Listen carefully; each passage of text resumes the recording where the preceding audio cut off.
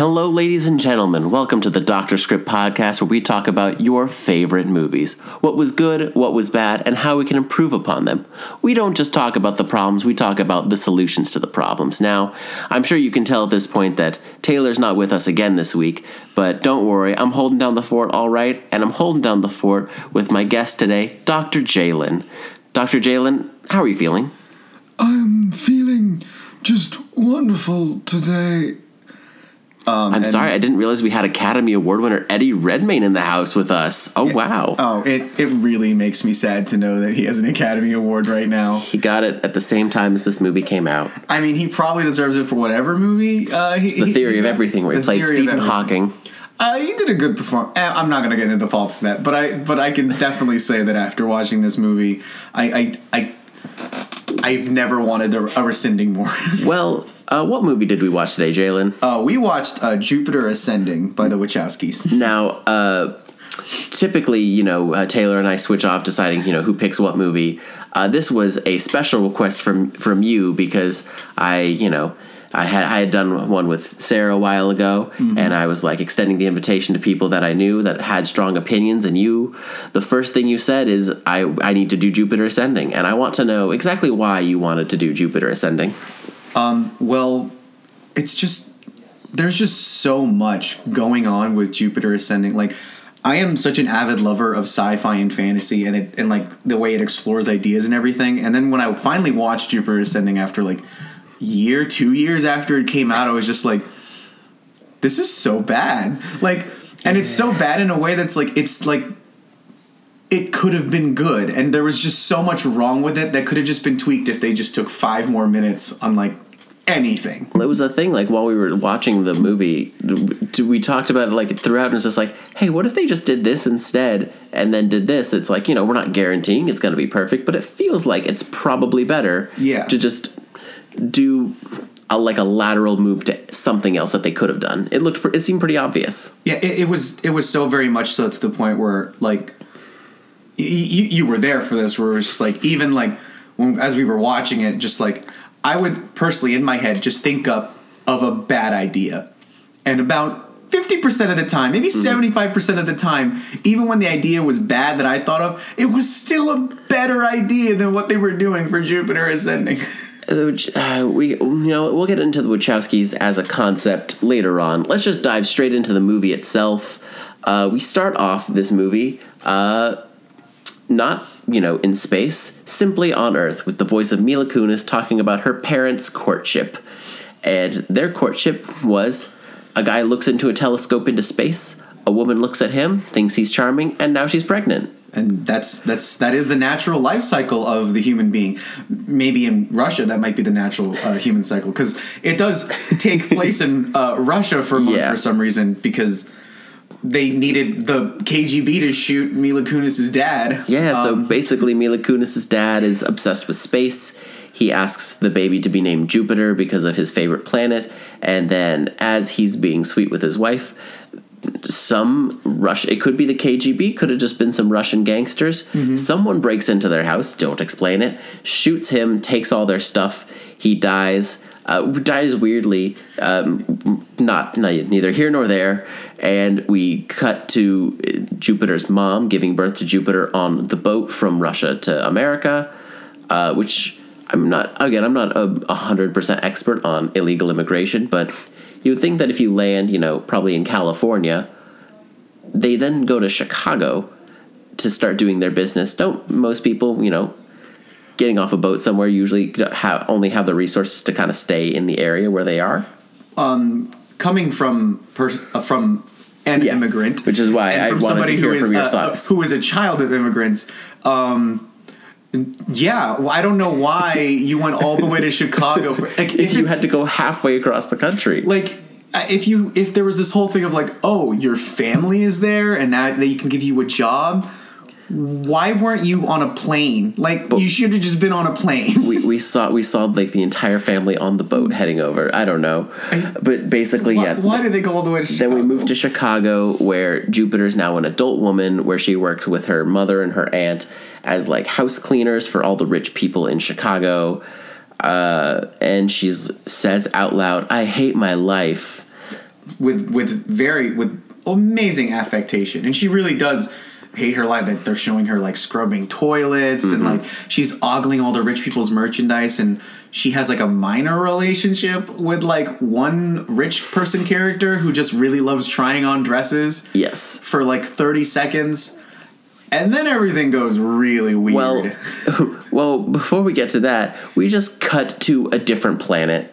Like, I know we know the context of the movie from, like, marketing and stuff was supposed to take place intergalactically. Mm-hmm. But if you just walked into this movie blind, and it's just like, this guy likes space, she's a Russian immigrant, and she's a maid, and then you cut to New Planet, and Eddie Redmayne and his two siblings, Captain Jawline and old young woman. An old young woman. They stand around and talk about what life was like for their family before times. I don't really know the point of this scene. Yeah, the scene was entirely pointless. Like, I think it was one of those scenes where they were just like, we have to add mystery to the whole situation about what's going on, but then they don't explain that this ties into whatever's happening with Jupiter. Well, it felt like they were trying to explain something, but they didn't do any explaining. They just showed us space, and then we cut, like, 2 or 3 times, we, like, cut back and forth between Jupiter's life on Earth and space, and we don't really get anything out of it besides Jupiter is a maid, and space, Eddie Redmayne wants to capture things. And apparently there's someone that they're hunting that is the key to the universe, something like that. And then they do like some searching of like files in like some sort of medical clinic. Yeah, like a clinic, and basically Wolf Channing Tatum has to outrun these mercenaries. Oh, yeah. If I may explain for a moment, Channing Tatum plays the male lead in this movie, and he is genetically modified human with wolf DNA, and he has hover skates, a holographic shield, and apparently used to have wings. And if that sounds like a bio from DeviantArt, it absolutely is a bio from DeviantArt. So Captain DeviantArt escapes from the medical clinic being pursued by these, well, not really pursued. A few mercenaries shoot at him, and then he gets away, and they just watch him get away. And they're like, that's all right, we'll find him later.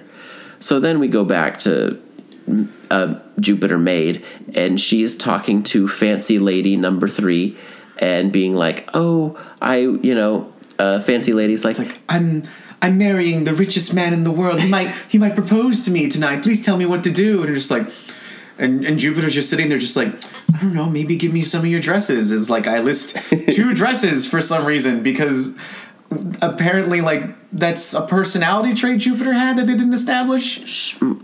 After we're done with this, someone tell me what Jupiter's personality is, and then we'll get back to it. Yeah, we'll get back to that. Jupiter goes to pick out a dress, and all of a sudden, the woman, her name's Catherine, is getting like probed by aliens. Yeah, by very, very on the nose, little gray men. Just very little gray men. And as Jupiter is taking a picture of it, I guess something happened? She takes a picture of them, but accidentally gets a phone call, and the aliens attack her. But then in a flash, the aliens are gone, and both Jupiter and her friend just don't really they're just like don't remember anything. And then we cut to like the clinic, where we realize that Jupiter is selling her eggs so that she can make money with her cousin Vlad. Yeah, and they very much add this motivation to it. Is just like she's selling her eggs so that she can buy money to get the exact telescope that was responsible for her father's death. Maybe not the exact telescope, but that would really be something. But hey, hello, this is eBay account KGB35. We like to sell you telescope. It's like, oh yes, it was very cheap. We got it at a really good price, and we got it for the death of one man. Many years ago. Don't ask why we're selling it now. Also, they're selling it for $3,998, and Jupiter puts in her bid on eBay for just $4,000. It's like, it's really nice of them to knock it down $2 so that she could do an even $4,000. Oh, anyways, I'm not gonna get into the whole like you have $4,000. Like I don't. Well, because she was putting it in because she was going to get the money from selling her eggs, which I'm not exactly sure about how much money you make from selling your eggs, but I thought it was more than like $5,000. You from what I hear, from what I've researched, you can get a lot of money from eggs. Are you planning on selling your eggs, Jalen? Look, I read a sci-fi book in which someone was bringing up. Anyways, we're continuing on. So she's at the clinic selling her eggs, and she goes into the doctor's office, and doctors are actually the evil aliens. So they're given orders to kill Jupiter. But Wolf Channing Tatum breaks in, kills all the aliens, grabs her, and escapes.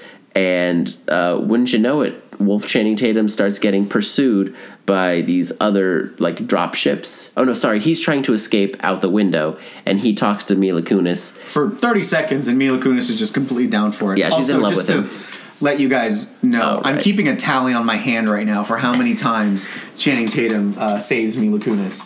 It's a very common theme. Yeah. It's almost a runner in this movie. We're at 1 right now. So anyways, Channing Tatum takes her to one of those tall, famous buildings in Chicago. And basically, he's like, hey, I'm an alien. Aliens are real. And she's like, no, they're not. And he's like, yes, they are. And she's like, okay, they are. It's like, okay, I believe you. Here's your gun back. Have a gun. And basically, she and him step outside of the window, and they're getting, like, raised up into a ship because he's like, I was hired to bring you to somebody. But I know that it's you because I am a wolf and I can smell it in you. And what you will hear throughout is that we're going to be backtracking because this is the most convoluted plot in the world. Yeah. But basically, he was hired by somebody to get her, so they go out. They're being raised into the ship. But these other ships fire at the ship that they were going to, and they start falling, and Channing Tatum grabs her and starts escaping on these anti-gravity roller skates. Yeah, it's very like these Shadow the Hedgehog like special boots that aren't it's falling with style. The whole thing about these boots is supposed to be falling with style. And apparently one Wolf Channing Tatum with a pair of hovering boots fights an entire a squadron of fighter jets. They're like sharp and like can cut through things and fire lasers, and also they fire lasers at the entirety of the city of Chicago. And they do this because Channing Tatum is like evading the pursuit, which means every laser blast hits a building, kills people, moves on, hits another building, kills other people. He gets hides on a truck and kind of skates along with it, fire at the truck, kill them, kill all those people. Swerves by a building. Half the building is just shot at. And we're just supposed to be like, oh, thank God Channing Tatum and Mila Kunis are surviving. It's totally fine. We're gonna deal with it later. But moral of the story: collateral damage out the wazoo.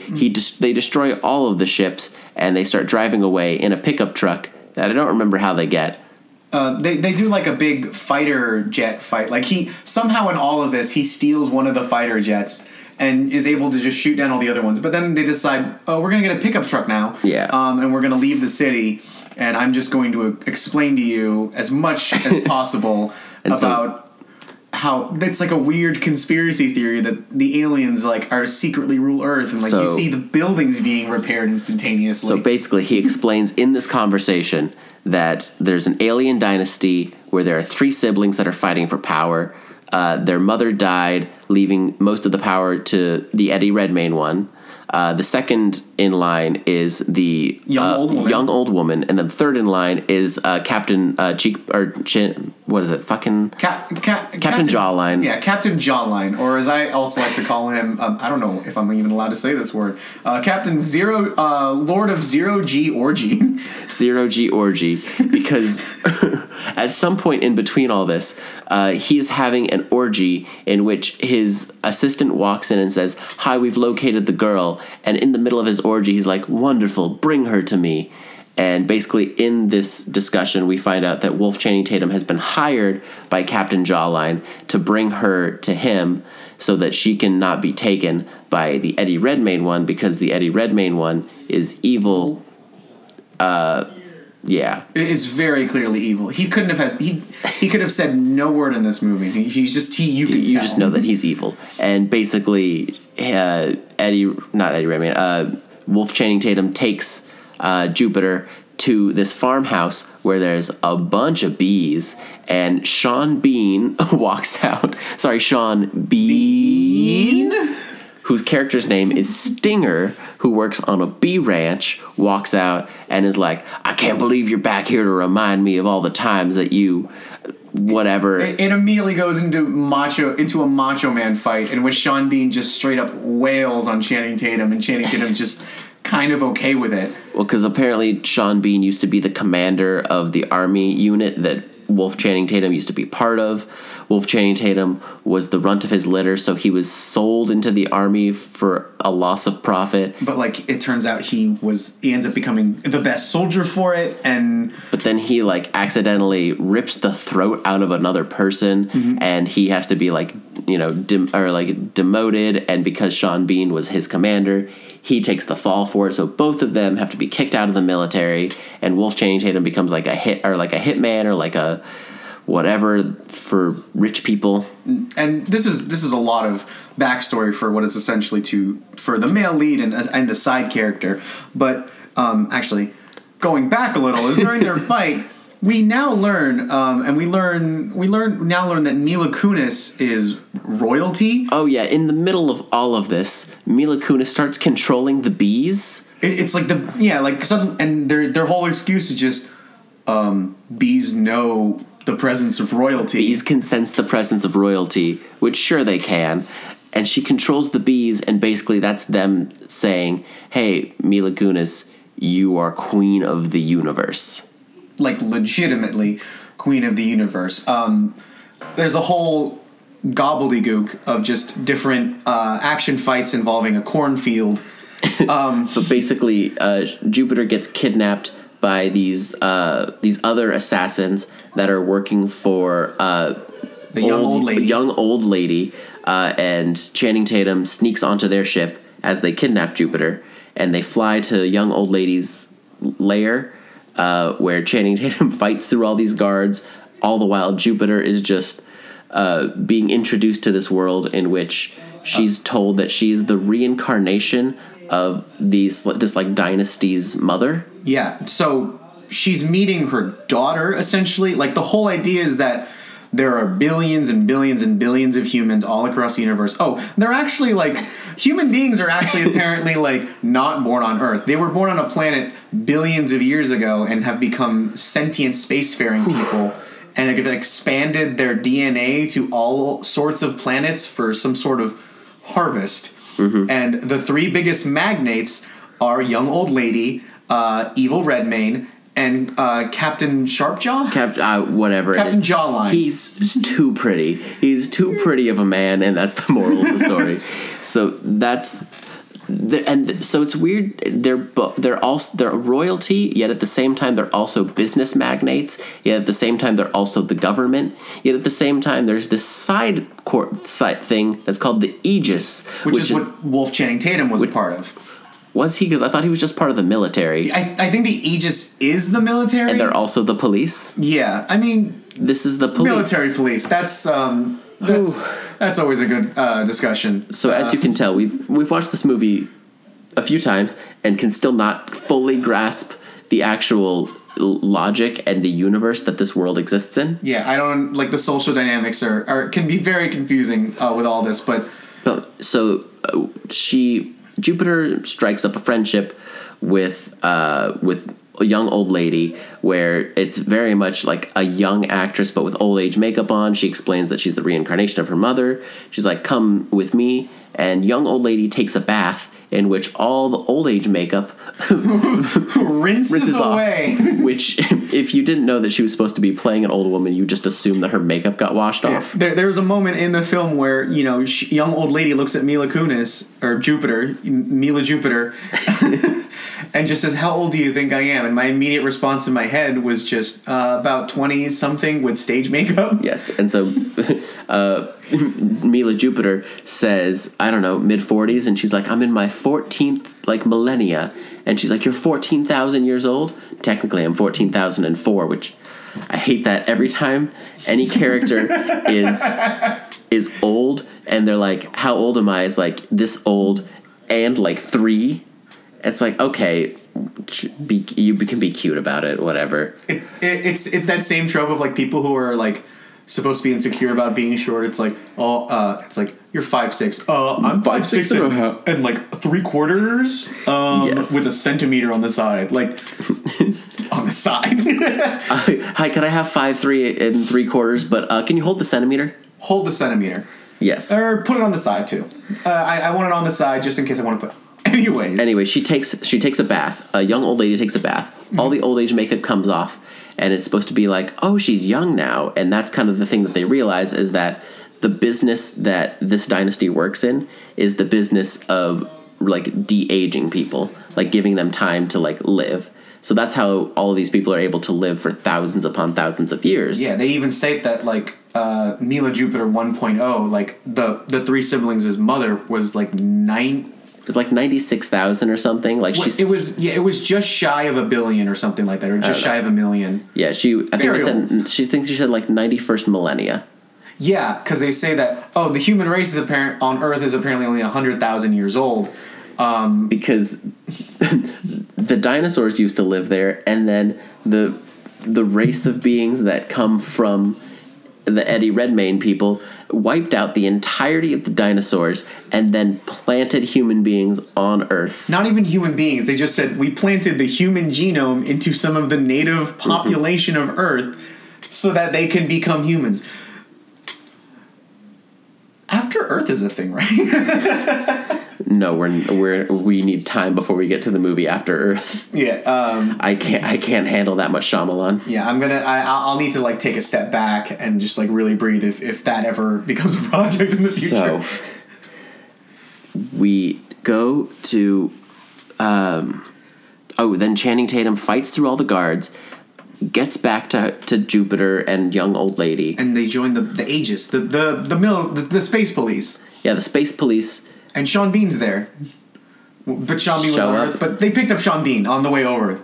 So they get onto the Aegis, and then they get taken to, like, Bureaucracy HQ, where it's like, all right, now you need to become, queen of the universe. So in what should have been a very funny bit is that they have this robot that leads them through all the departments of becoming queen of the universe. Yeah, it's a very shoehorned and kind of broad-stroked process of becoming a citizen of like, the original human race. So it's like, all right, you got to go get your immigrant passport. Oh, no, sorry, this is immigration customs, not immigration exchange. So you got to go to, currency exchange, but you got to, like, process this way. And it's a sequence that takes too many minutes. You use blue ink? We actually are supposed to use Fligo ink? It's like, what's Fligo ink? Fligo is actually the color that we invented 2 billion years ago that humans cannot see. And if you guys got even a tiny chuckle out of this, that's more of a laugh than the actual sequence in the movie gets. Because at some point then the robot just, like, bribes someone, and he gives her, like, the passport information, and it's just like, congratulations, you're queen of the universe now. You did it. And now that they've signed all the paperwork, they go like downstairs to Terry Gilliam. If anyone's familiar with Terry Gilliam, he's part of the original Monty Python crew. He's also a director who's made some of the most like cerebral movies in the world. And he just plays the tattoo artist that gives her the insignia that proves that she is like queen of the universe. In a process that takes way too long. Not way too long, just a little too long. And after she has become queen of the universe and there's a mild random threat done by Terry Gilliam. Yeah, he says, congratulations, your majesty, and also my condolences. We never address why he says my condolences. I want to assume that it's because she, has to harvest her people at some point. Mm-hmm. But they never fully address why he says my condolences. Yeah. Is it like... It could have been anything. It could have just been like, oh, my condolences for the death of your people, or my condolences for Jupiter 1.0. Like, I don't know, but basically they get back to like the main hub, and Jupiter and Wolf Channing Tatum start talking to each other, and somehow we're supposed to assume that they're in love now. Yeah, it's they start talking, and what we're supposed to assume is flirting. There was even one previously before it where Channing Tatum is just, they're doing the very star-crossed lover thing of just like, I can't be with you because I am a wolf. I have more in common with a dog than I do with royalty. And Mila Kunis just straight up just goes, I love dogs. I've always loved dogs. And we never really got much of a romance between them, except for, like, you know, when they're hovering at some point, their faces are close together. Mm-hmm. And then at some point we're just supposed to be like, I'm in love with dogs. We're just it's very of the trope of these are the two prettiest people on screen. Yes, they're gonna end up together. And but then they have another moment together where he's like calls her Your Majesty, and she's like, say that again. And he's like, Your Majesty, and she says, when everyone else calls me Your Majesty, it feels like they're, you know, saying it because I am a queen, but when you say it, I don't know what she's implying. I don't know. But apparently the way that he calls her Your Majesty is like a turn on. I think the Wachowskis watched the ending of that Pride and Prejudice movie just one too many times. Just Your Majesty, Your Majesty, Your Majesty. But yeah, so that happens, and then they kind of flirt, and then all of a sudden Sean Bean walks into frame. Mm-hmm. They're like, hey, it's good to see you. And he's like, I'm sorry to do this, and pulls out a gun. And says it's essentially like, I'm betraying you and giving Princess Jupiter over here to another faction. So basically, Sean Bean helps get her kidnapped by the Captain Jawline's people. They take her to Captain Jawline and imprison Wolf Channing Tatum in a pretty shitty prison. It's just bars, and he's got like rocket boots. It's just a tube. He just has to stand in a tube and just look up at a very intricate bar. Yes. Like, but then Captain Jawline takes Jupiter Mila Kunis into a room, and he talks very normally. They have dinner, and he explains that he wants to propose like an arrangement so that they can, you know, make sure that nothing bad happens to other people. He is like, hey, I know you're my mother, and they kind of do somewhat a battle of wits over dinner. They have a bit of they do that battle of wits, and then Captain Jawline takes her to this dark room filled with glowing blue tubes, which we've kind of seen over and over again. Like even the assassins were paid in it. It's like supposed to be the most expensive resource in all of the universe. And it's also the same stuff that a young old woman bathed in, and that made her young again. Yeah. And basically, Captain Jawline explains to Jupiter that this stuff is actually what they use to de-age people. It's the most priceless commodity in the universe is time. Yeah. And this resource will make you young and give you more time. And we learn that the all-important Krabby Patty secret formula of this special goo is people. It is. I bet you didn't think this was going to be a cannibal storyline. It is liquefied people. This is a Soylent Green Philosopher's Stone. And basically, every tube is made from 100 people. And Mila Kunis, in like a moment of holding the tube, freaks out, understandably, and drops the tube, which means 100 people died for nothing. Which, to be fair, half of Chicago died for nothing. And with this revelation, Captain Jawline just is very just looks straight at Mila Kunis and just says, "My mother wanted to stop doing this now," and which I think is why she got killed in the first place. And I want to continue her work, but I can't do it without her property, which you now own. So the question I must ask you is, will you marry me? He freaks her out by saying that she murdered 100 people by dropping that tube, and then decides this is the moment to get married. This is it. This is the I need to get down on one knee and propose to, genetically speaking, my mom. So she needs time to think about it, and he's like, of course. And in the meantime, Captain Jawline shoots Wolf Channing Tatum into space and just lets him die. Yeah, he's just kind of drifting around, and there's this weird, I don't know how exactly to describe it. It's like Play-Doh. The Play-Doh becomes a spacesuit. Yeah, it hangs around him. And he just has to sit there for 30 minutes. And we also never explain how the suit becomes the suits were in this room in the first place, and then he puts one on, and he's setting out into space, and the ship flies off and goes into like hyperspace, so he can't retrieve it. So he's just sitting out in space, letting his oxygen die out, and he is about to like die when the Aegis comes back. The military police, of course, because I don't assume everybody to remember all of these names, comes, rescues him, brings him back to life, and in the meantime, Jupiter has agreed to marry Captain Jawline. So in order to, keep Earth safe and stop harvesting people. Oh, and it was revealed before Captain Jawline shoots Channing Tatum out into the void of space, just tells him, oh, by the way, after we get married, I'm murdering Mila Kunis and taking all of her stuff. Like... Yep. I mean, it's a very typical bad guy plot because he thinks he's going to die, so it's like, it's going to feel good to explain it, but... And he has to explain this to the military police, and then he then explains it to the Sean Bean who betrayed them earlier in the movie, and then he's just like, all right, I trust you again. And so Sean Bean is now on their side with the military police again. So Mila Kunis is in the process of getting married to Captain Jawline, and which he actually has a pretty normal name. I think it's like Ferris or something. Which one? The Captain Jawline. Captain Jawline? I don't know. We just kept calling him Titus. Oh, it's Titus. Titus. He has the easiest name, and that's the one that we're like just making fun of. But so I'm gonna still call him Captain Jawline because Douglas Booth, who's the actor, has an amazing jawline. He's a pretty man. He really does, and just. I can't call him anything but Captain Jawline after seeing that zero-G orgy. The PG-13 zero gravity orgy. Wait, PG-13 zero-G orgy? Yes, that is actually going to be the name of my sci-fi epic. So she's about to get married to him. She goes through the process and is about to sign over herself to being him when Wolf Channing Tatum bursts in the window and he's like, no, and holds a gun up to Captain Jawline with all of his people around who are not killing Wolf Channing Tatum.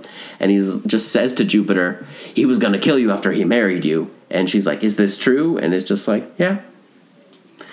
And so they leave. Yeah, they leave. Captain Jawline gets no repercussions of this. He openly said that I'm going to kill my mom. I was planning on killing my mom, who also happens to be queen of the universe. This is a confession to attempted murder, and they just went, okay, bye. And so then they get back onto the Aegis ship, and the Aegis ship is heading back to Earth so that, because Mila Kunis is understandably freaked out, and she's like, I just want to go home. So they get back to her home, and whoops, her family's been kidnapped by Eddie Redmayne. But Eddie Redmayne and his dragon henchmen. So they get back on the ship and fly all the way to Eddie Redmayne's like a lair. It's a refinery. Well, yeah. It's supposed to be like a refinery of like people. And it's the biggest refinery in the world, which also just a thing to explain is that Eddie Redmayne is in the eyes of the bureaucracy of the universe, the owner of Earth. Mm-hmm. He owns Earth, and that's like basically what they're saying is the universe is ruled by these three children, ostensibly, and the entire point of the universe is to harvest human beings so that it's a garden, so that these people can live forever. So basically, I keep saying basically because we have to just boil this down into basicallys. And even as we're boiling it down, this already just sounds like a lot to deal with. So also, as you've noticed, we're about 3/4 of the way through this movie, and if anyone can tell me character things that have happened, please let me know, because I feel like we've just been explaining plot. So, we get to Eddie Redmayne's lair. Jupiter confronts him. Which, if I may add, this is his refinery, which is supposed to be the biggest refinery in the universe. I'll give you 3 guesses as to what planet that refinery is on. Is it Jupiter? Yes, absolutely it is Jupiter. Is it the namesake of this whole thing? So Jupiter's on Jupiter. Jupiter's on Jupiter, which isn't a gaseous planet like we've been told. It's actually a giant metal refinery in which they process human beings to be turned into time.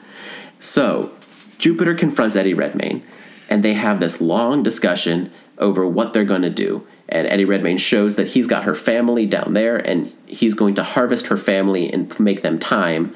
And Jupiter says, okay, no, I'm going to I'm going to agree to give you all of my shares of Earth and everything that I have to make you basically Emperor of the Universe.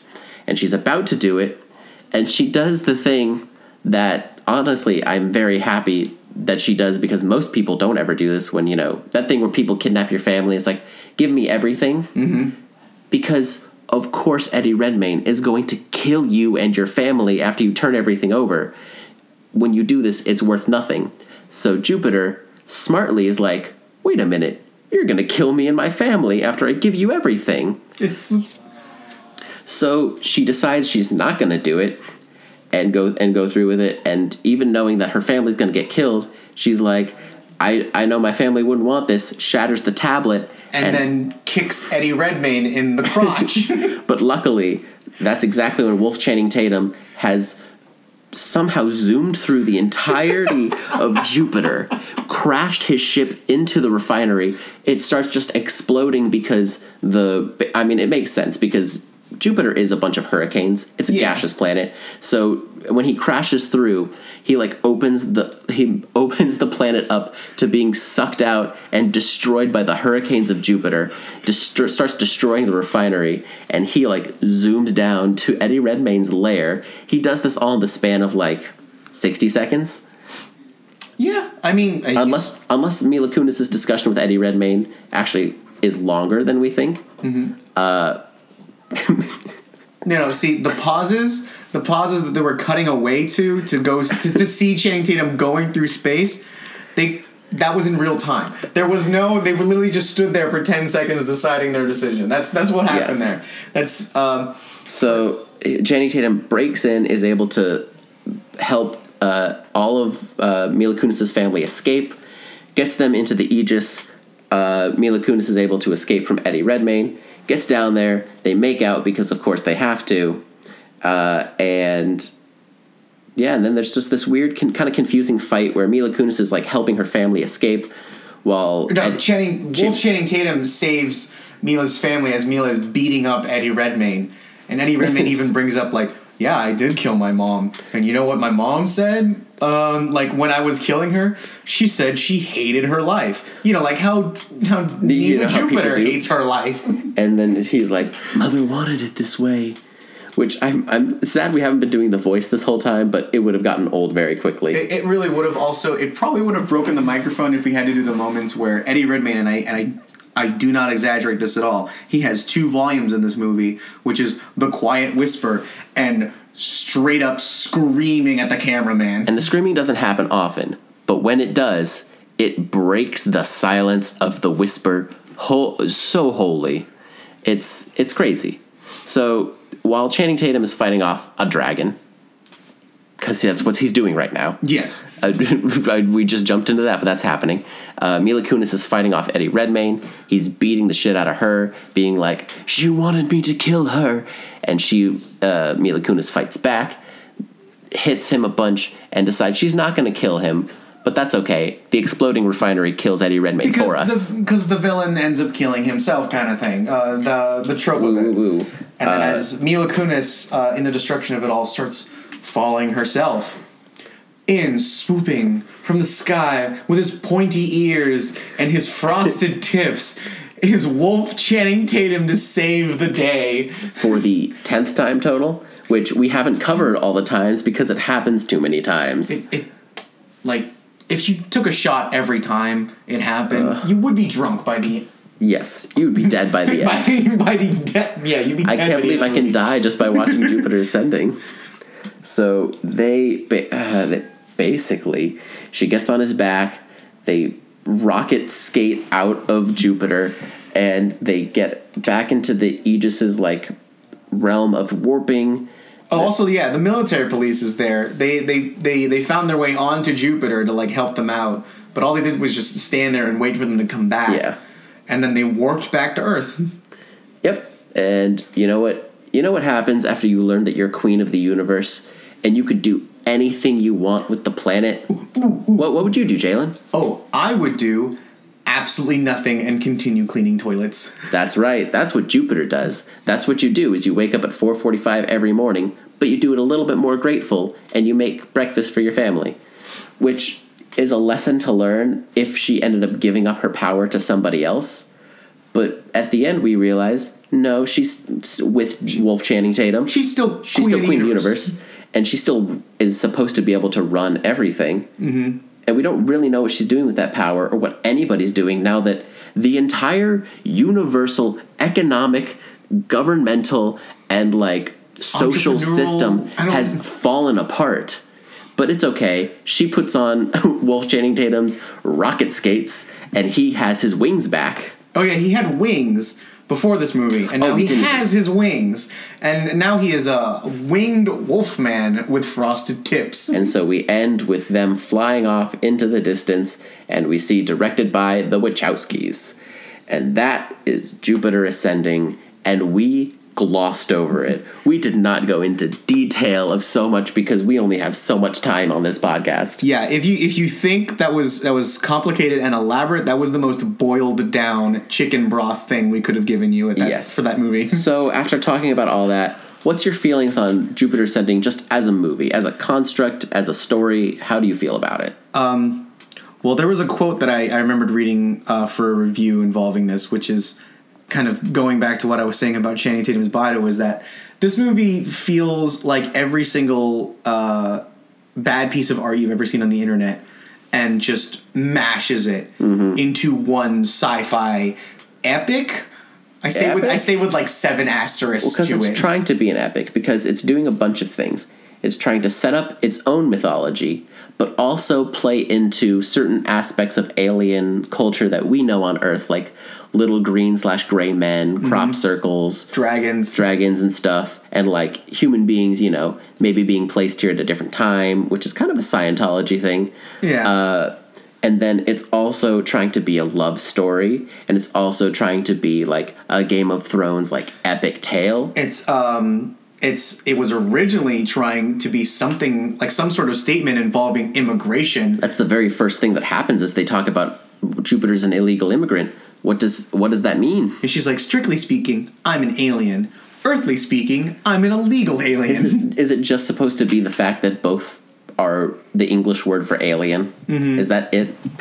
Because I'm sure when they translated this into Chinese or Portuguese, that comparison translated so well. Oh my gosh. I mean, this movie's a mess. I did not like it. It was so much worse now, thinking about it. I've got a lot of stuff that I think needs to be fixed. And we're going to talk about this strictly as a movie and talk about it just as if we can script doctor the story that is at hand. We can't do like a whole page 1 rewrite, just like what we have, how do we fix it? Jalen, what's the first thing that you're going to fix? I would definitely cut down on how many times Channing Tatum saves Mila Kunis. And I think the easiest way to fix that is have Mila Kunis save Channing Tatum. Yes. In fact, have Mila Kunis make any decisions in this movie. So this bleeds into the first thing that I want to do is I want to take out almost all of the space stuff in Act 1. I think we just stick with Jupiter for the entire first part. I also want to take out her part with her parents, but I do see what happens, so if the studio's going to mandate that we keep the part with her parents, that's fine. So we just stick with Jupiter. We just see her life on Earth as a maid, see that she's not satisfied with her life, see that she wants something more for herself, and more than just like she tries on dresses of her rich clients. Yeah, see her like either go on dates with people, because this partially is about her love life. They bring it up at least 4 times in the movie, but we never actually see what it's like to be in love with her. So like see her either in a relationship or see her try to be in one and just realize that she is either scared to do it or just can't do it or just has not found the right person or something, which would work a lot better for the film, because she essentially holds the fate of the Earth in her hands, but we never see her actually being an Earthling. No, we never see her be a person. We see her be a maid, and we don't see her like have more of a personality other than I hate my life, but I don't know what your life is beyond what your work is. Like, because it's supposed to be like she works all the time and she has no time for anything else ever. But I'm familiar with maids. I have seen a maid or two in my life. They have lives. Like, a lot of times work is really hard, and it's hard to do that. She had the time to go schedule an appointment to sell her eggs. Yeah, I'm sure she's got a life. So she Googles on eBay. That's she a Googles on eBay. She goes on eBay and looks at telescopes. It's particularly stuff that, that means like she likes space, or like at the very least she loves her father. And that would be great to see moments of her acknowledging where she came from, even if she doesn't know who her father is. Mm-hmm. Like, all that we know is that she goes on eBay to buy a telescope, but what does her father mean to her? Is it because she's never known him, or is it because she feels a connection with him, or why? It's like there's a common, like, the whole idea about a lot of films is show don't tell, but a lot of this is that, like, they're showing, if there feels like there's not enough tell of the right things in this movie. They just keep showing us everything that she has, but then doesn't they're not explain why it's important. They're not showing it in context of what matters. And it's not also even showing. They're showing it's a visual of the telescope with a price next to it that says eBay. So we know what she's doing there. Yeah. But what I want to do is I want to do more stuff like that. Take out all the space stuff where Eddie Redmayne and his siblings like talk on a planet, and take away that, and take away all the parts where Eddie Redmayne is plotting to go capture her, and almost even we can take away the part where there's the assassins and Channing Tatum and they're hunting her. Take out all that. Replace that with more character stuff. Have a conversation with her mother. Be like, hey, what was Dad like? Or something like that.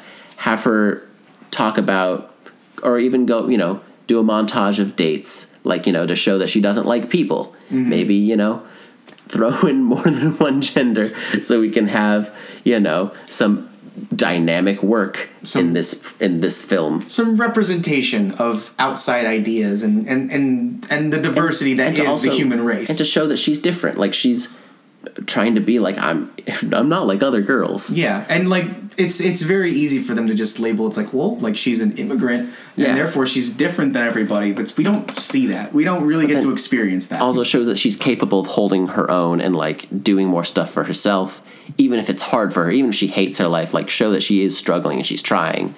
And then when we get to the part where she's like, okay, I've resorted to selling my eggs, I don't want to deal with men or trying to start a family anymore. I want to do this, make the money, buy my telescope. And she goes to the doctor, and that's like the first time that we see the aliens. Yeah. Or we could even see the aliens when she goes to talk to her rich friend and be like, what's happening? And that's our first taste of it. Yeah. And then we don't have to deal with all this extra geopolitical or interstellar political stuff that is happening in the first 15 minutes of the movie. No, we can do all that later. We can show the aliens and then get confused what's happening and then be like, oh, I want to see more. Yeah. So when she goes to the doctor and then the doctors have been infiltrated by the aliens, we think that's the end for her. And then in busts Wolf Channing Tatum, because in the first act it's not a Deus Ex Machina, that's just your inciting incident. Yeah. So he comes in, saves her, and he kind of like tries to explain to her what's happening, but they're getting chased. So we do that, and we cut down in half that Chicago chase scene. Yeah, and also it's excessively long. And try and cut down on the collateral damage, or at least have Mila Kunis acknowledge, hey, a lot of people just died, and that was for me. Like, let that weigh on her soul. Yeah, there has to be consequences to these actions, especially with the damage. Or like, if you really wanted to flesh out Channing Tatum's character, you could make him try to avoid people, like areas of large population. He immediately is just like, I have to like not be in the most crowded place. Because if that was his thing where he like ripped someone's throat out and he like hates himself for it, maybe he really tries to avoid it, and when he knows it's unavoidable, he like, says a prayer or whatever kind of like, religion there might be in space, or does something to acknowledge that, because there's so much happening that just a single 3-second moment would add so much character to all of these people. Yeah, it's the characters need to make choices, and they need to make choices that are personal to them. And basically, once we've done that, and Wolf Channing Tatum has like rescued her, and then she turns around and she sees that the entirety of Chicago is being rebuilt, and they're just wiping the memories of all the people in Chicago, then she's like, holy shit, what's happening? And we've cut down on the first 40 minutes by half. Yeah, like, and we've added chunk of it's gone. We've added more character. So much running time is gone that we can put more in Act 2, where we can see, I guess, we'll allow the bees to tell them that she's an emperor of the universe. I would honestly I would either get rid of that entirely or like plant that. Like, if bees are supposed to tell you that like you're a sign of royalty, like Mila Jupiter has been living here her entire life. I'm sure she's seen a bee at least once. Yeah, she's got to see. She's like, maybe she has a relationship with bees. Maybe that's the thing that makes her different. If she just always just notices that like these little animals, these little creatures just seem to like her, like very Disney princess. Just like we could bleep out that word, right? I don't know if we're allowed to say that word. What, Disney? Yeah, Disney. I was wondering what curses have you said so far. Also, I don't think we've even cursed at all in this entire thing. Fuck yeah. You can say whatever you want at this podcast. Woo! But so yeah, no, I agree that part of the beginning where we establish her character is to foreshadow a little bit, where like when she like there's like a beehive and she's about to get stung, she like holds her hand out and just the bees are like in front of her hand or something like that. Mm-hmm.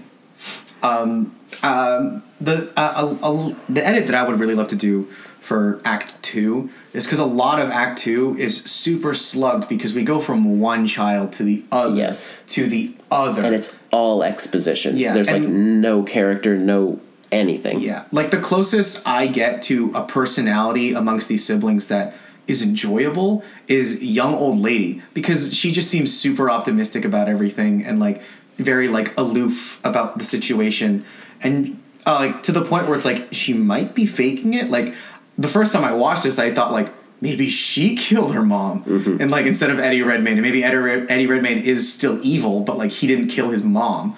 That would have been. I thought that was where it was going to, but no, Eddie Redmayne was the bad guy. I mean, I do think that also goes a little bit to the acting, at least for her, because the acting is not great throughout this thing, but they have good actors in certain parts. Like that girl Tuppence Middleton was Middleton or Middleditch, something like that.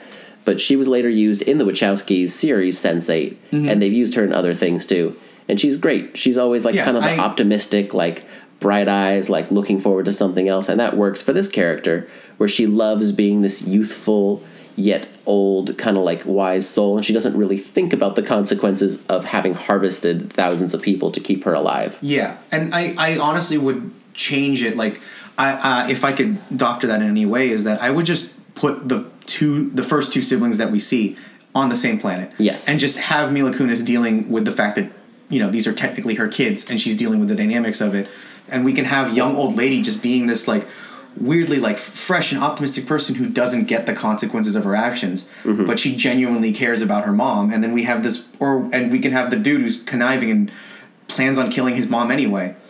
And I think it could lead up really well to just Eddie Redmayne kidnapping. Well, and if they're like on the same planet or in the same area, then they could almost have like a struggle over who gets to have her, so that if we do keep the wedding plot in there, like then she chooses, and like the young old lady almost could help Eddie Redmayne like kidnap her, and that's how he like tricks her into being like she's like, oh, I did the thing that I hated doing, is I sided with my brother, and then he's like, oh, fuck you, and like could either kill her or like do something else to screw her over. Yeah, like these are supposed to be Mila Kunis's kids, and they have no arcs whatsoever. Well, the weird thing about them being her kids is I still don't understand. So the world that they're trying to explain is that there's only so much genetic makeup in the world, and that the woman who was like the ruler of the entire universe had a certain DNA code, and Mila Kunis does in fact have the exact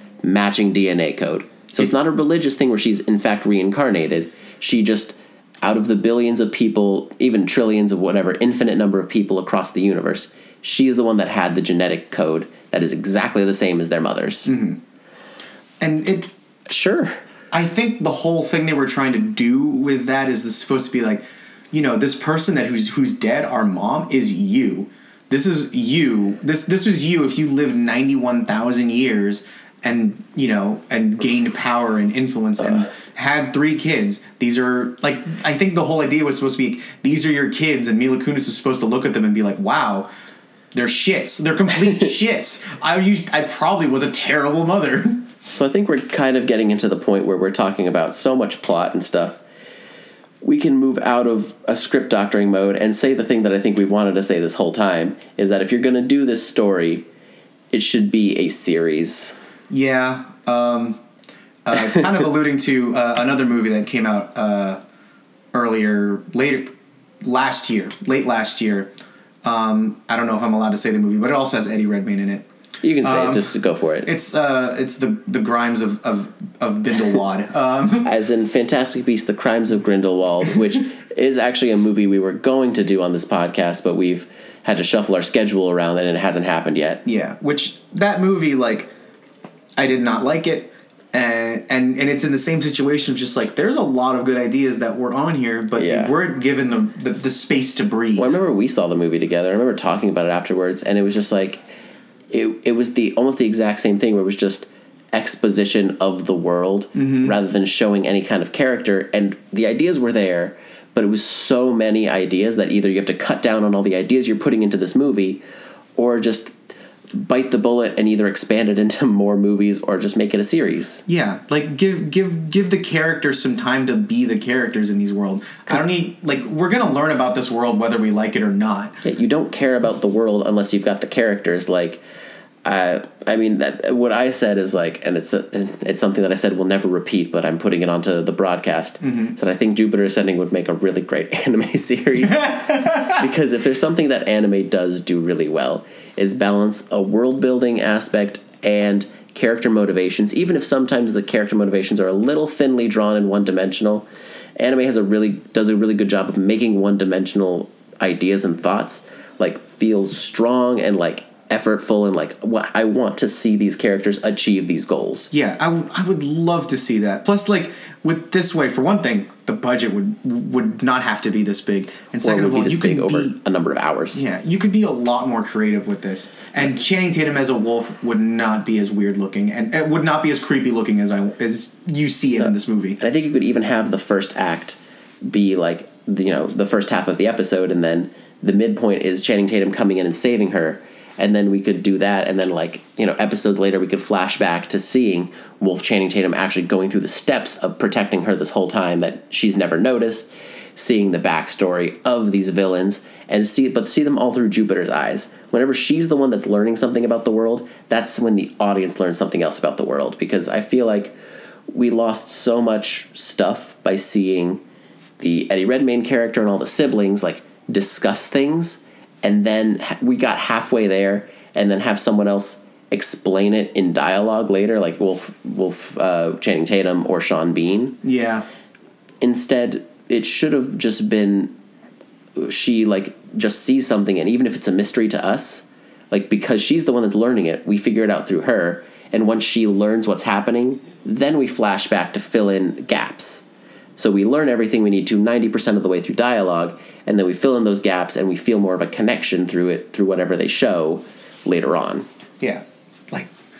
Oh man, can you imagine? This is like an intergalactic Full Metal Alchemist. Yes. I would absolutely be down to watch it. 100% feels like a intergalactic Full Metal Alchemist. Not entirely, but they do have the Philosopher's Stone. They do have the Gift of Life, and they have the protagonist who doesn't really know what they're doing, but is trying to do their best. They've got the police, who is also kind of the dogs of the military. Yeah. We have the part dog Chimera. Fuck off. But at least with Jupiter Ascending, it's sexy and hot and not incredibly heart wrenching in the other. But it also feels like this could be an ongoing series that could go for an indeterminate amount of time, or they could end it at the point where they wanted and just have it be 13 to 20 something episodes. And it just feels like you'd be able to flesh out these characters and understand them better if you turned it into something. Because at least that's the thing that they did with Sense8, their TV show. Yeah. Which I liked a lot, but it did go into a direction I wasn't happy with because it really got bogged down in plot and you almost needed more episodes to figure it out. Yeah. I personally, as trashy as Sense8 was, it was the kind of trashy where it's they're trying things. They're trying things, and a lot of them actually were succeeding. The thing is, with Sense8, all the trash and all the plot was rooted in character. They didn't have to take time away to be all right, Saeed from Lost, explain to us what's happening in the world. And then scary Mr. Whispers has to say something. But all the story was rooted in character. So even when plot happened, you still got to see the guy in Africa running his bus company and kicking ass and using the powers of the woman from South Korea so that he could run his bus company and fight off these people. But And, like, it all served what the characters needed. Yeah. Even if it was melodramatic and like silly at times, it was about them. Yeah, and and to put it even beautifully, is like you do see these characters change and make decisions because of these changes and grow. Yes. Which is not something Mila Kunis did, even No. at the ending of being Queen of the Universe. Like you get the idea that there was supposed to be a change, but because I didn't know what her character was from the start, I don't know what the change was. Yeah, I mean, is there anything else with the movie that you would like to change, or like that you would like to doctor or fix? That I would like to doctor or fix. Well, kind of building on if you had the other two siblings and then anyone being kidnapped, that could have made the climax probably like a bigger, more important thing. It could have been all three of Mila Kunis's kids fighting each other. Yeah.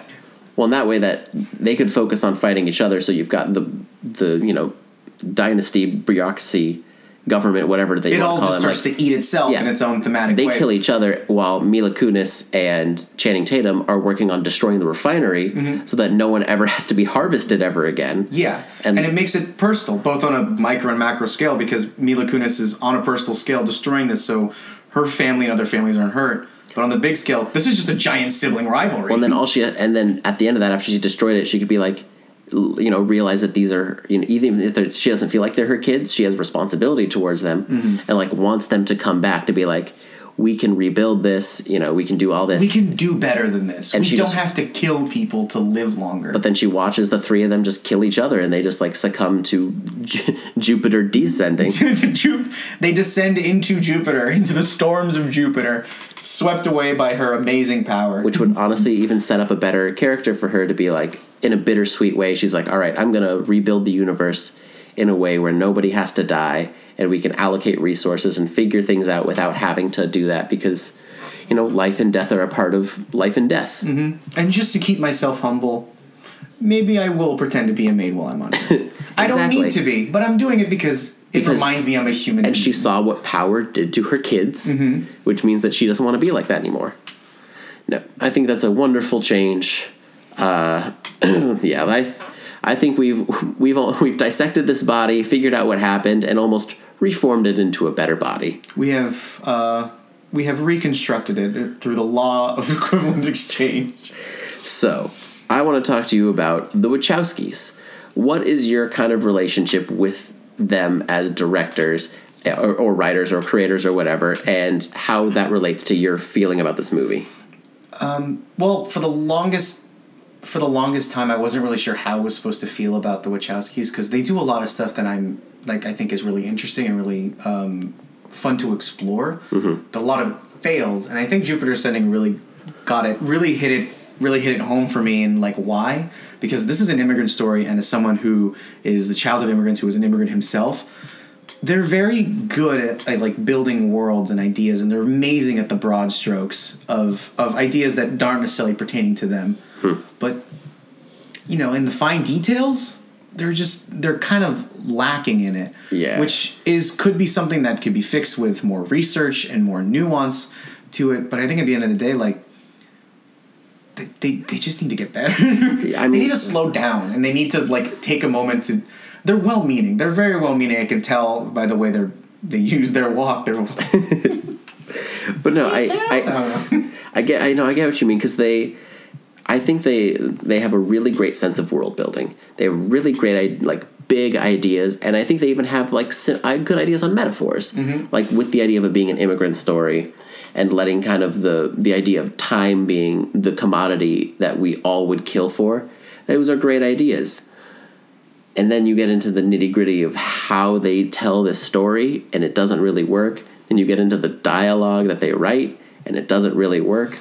And that they just need they need to build this world and then bring in a group screenwriters who are better at the details.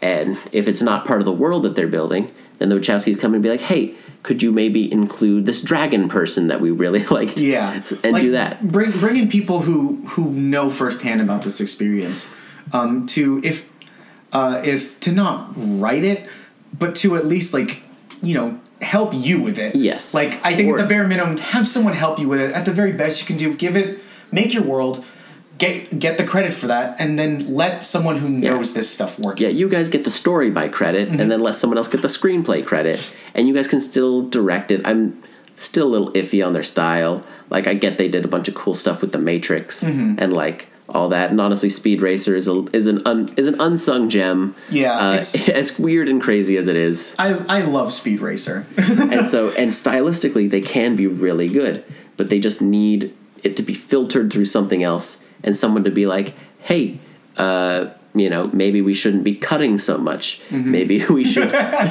maybe we should let the cinematography speak for itself instead of ADRing a line in that's like, wait, so that means that I'm the queen and I get to tell. Yes, that's what it means. It's exactly what it means. Just let the story speak for itself. Yeah, maybe we should let our characters do personal choices. No, I totally get that.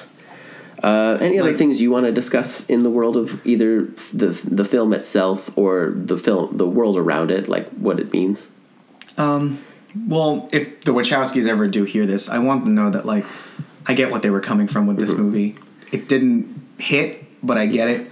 Yeah, it's the same thing that I talked about with Sarah when we did Alice in Wonderland, where Tim Burton, there's just so much there. And with the Wachowskis, similarly, there's so much there that they just need a certain filter, and they need to get back to what they were doing before that made them as beloved directors in the industry. Yeah. I think the big thing is you just got to open up to other people and other opinions about all of this and let yourself in. And just to kind of give this on a little note involving the whole immigrant story of Jupiter Ascending, I was pretty sure, but after the movie, just double checked. I went on their Wikipedia page, and they were both born in Chicago. And they were not born in a foreign country, and it really showed. Yeah. They have a perspective of being outsiders trying to, like, fit into a certain society, but it's not the same story. Yeah. And I'm sure they did some amount of research to be like, this is what happened, because they got the boat part of it, right? Like, they've but I think they got the mechanics of it. They just didn't get the emotion and the side down. And again, as someone who was born in America, I was born in Florida, so it's its own thing. Every week, people in this podcast are going to learn a new thing about me. Florida is just the chaotic, neutral Mad Max zone of America.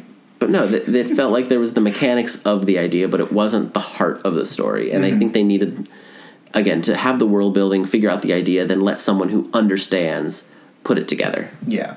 You've built the machine, and the machine looks wonderful. Honestly, if I could, you don't have to run it. If I could pick screenwriters for them, I have two ideas. One being, or I guess three ideas, but they would go together. Marcus and McFeely, the writers of a lot of the MCU movies, the ones who know how to world build and put things together. And then, I always forget this guy's name. He did Short Term 12 and The Glass Castle. I think his name's like Dustin Hoffman? Creed. Nope, that's not it. It's like Dustin Cretton Creed. Have him do a pass at it, and then do like Chloe Zhao have a pass at it, and she's a director who did one of my favorite movies last year, The Writer. She's actually doing the Eternals movie for Marvel. Oh, and wow. She's from China, but she does stories about Native Americans typically. And so with that, but she lives in America, like in regular society. So I think having all those things where you've got the people who know how to take a world building element, turn it into a story, have this other guy who knows the intimacy of character and kind of knows, hey, this is what outsiders feel like in this kind of way, and then have someone, Chloe Zhao, who's lived through it and like knows how to like make an organic story come out of that. Have those three teams go together and form a story.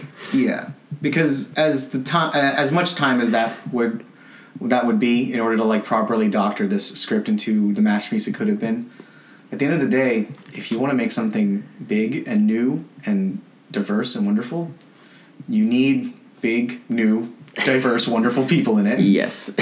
you need the people that didn't make Cloud Atlas.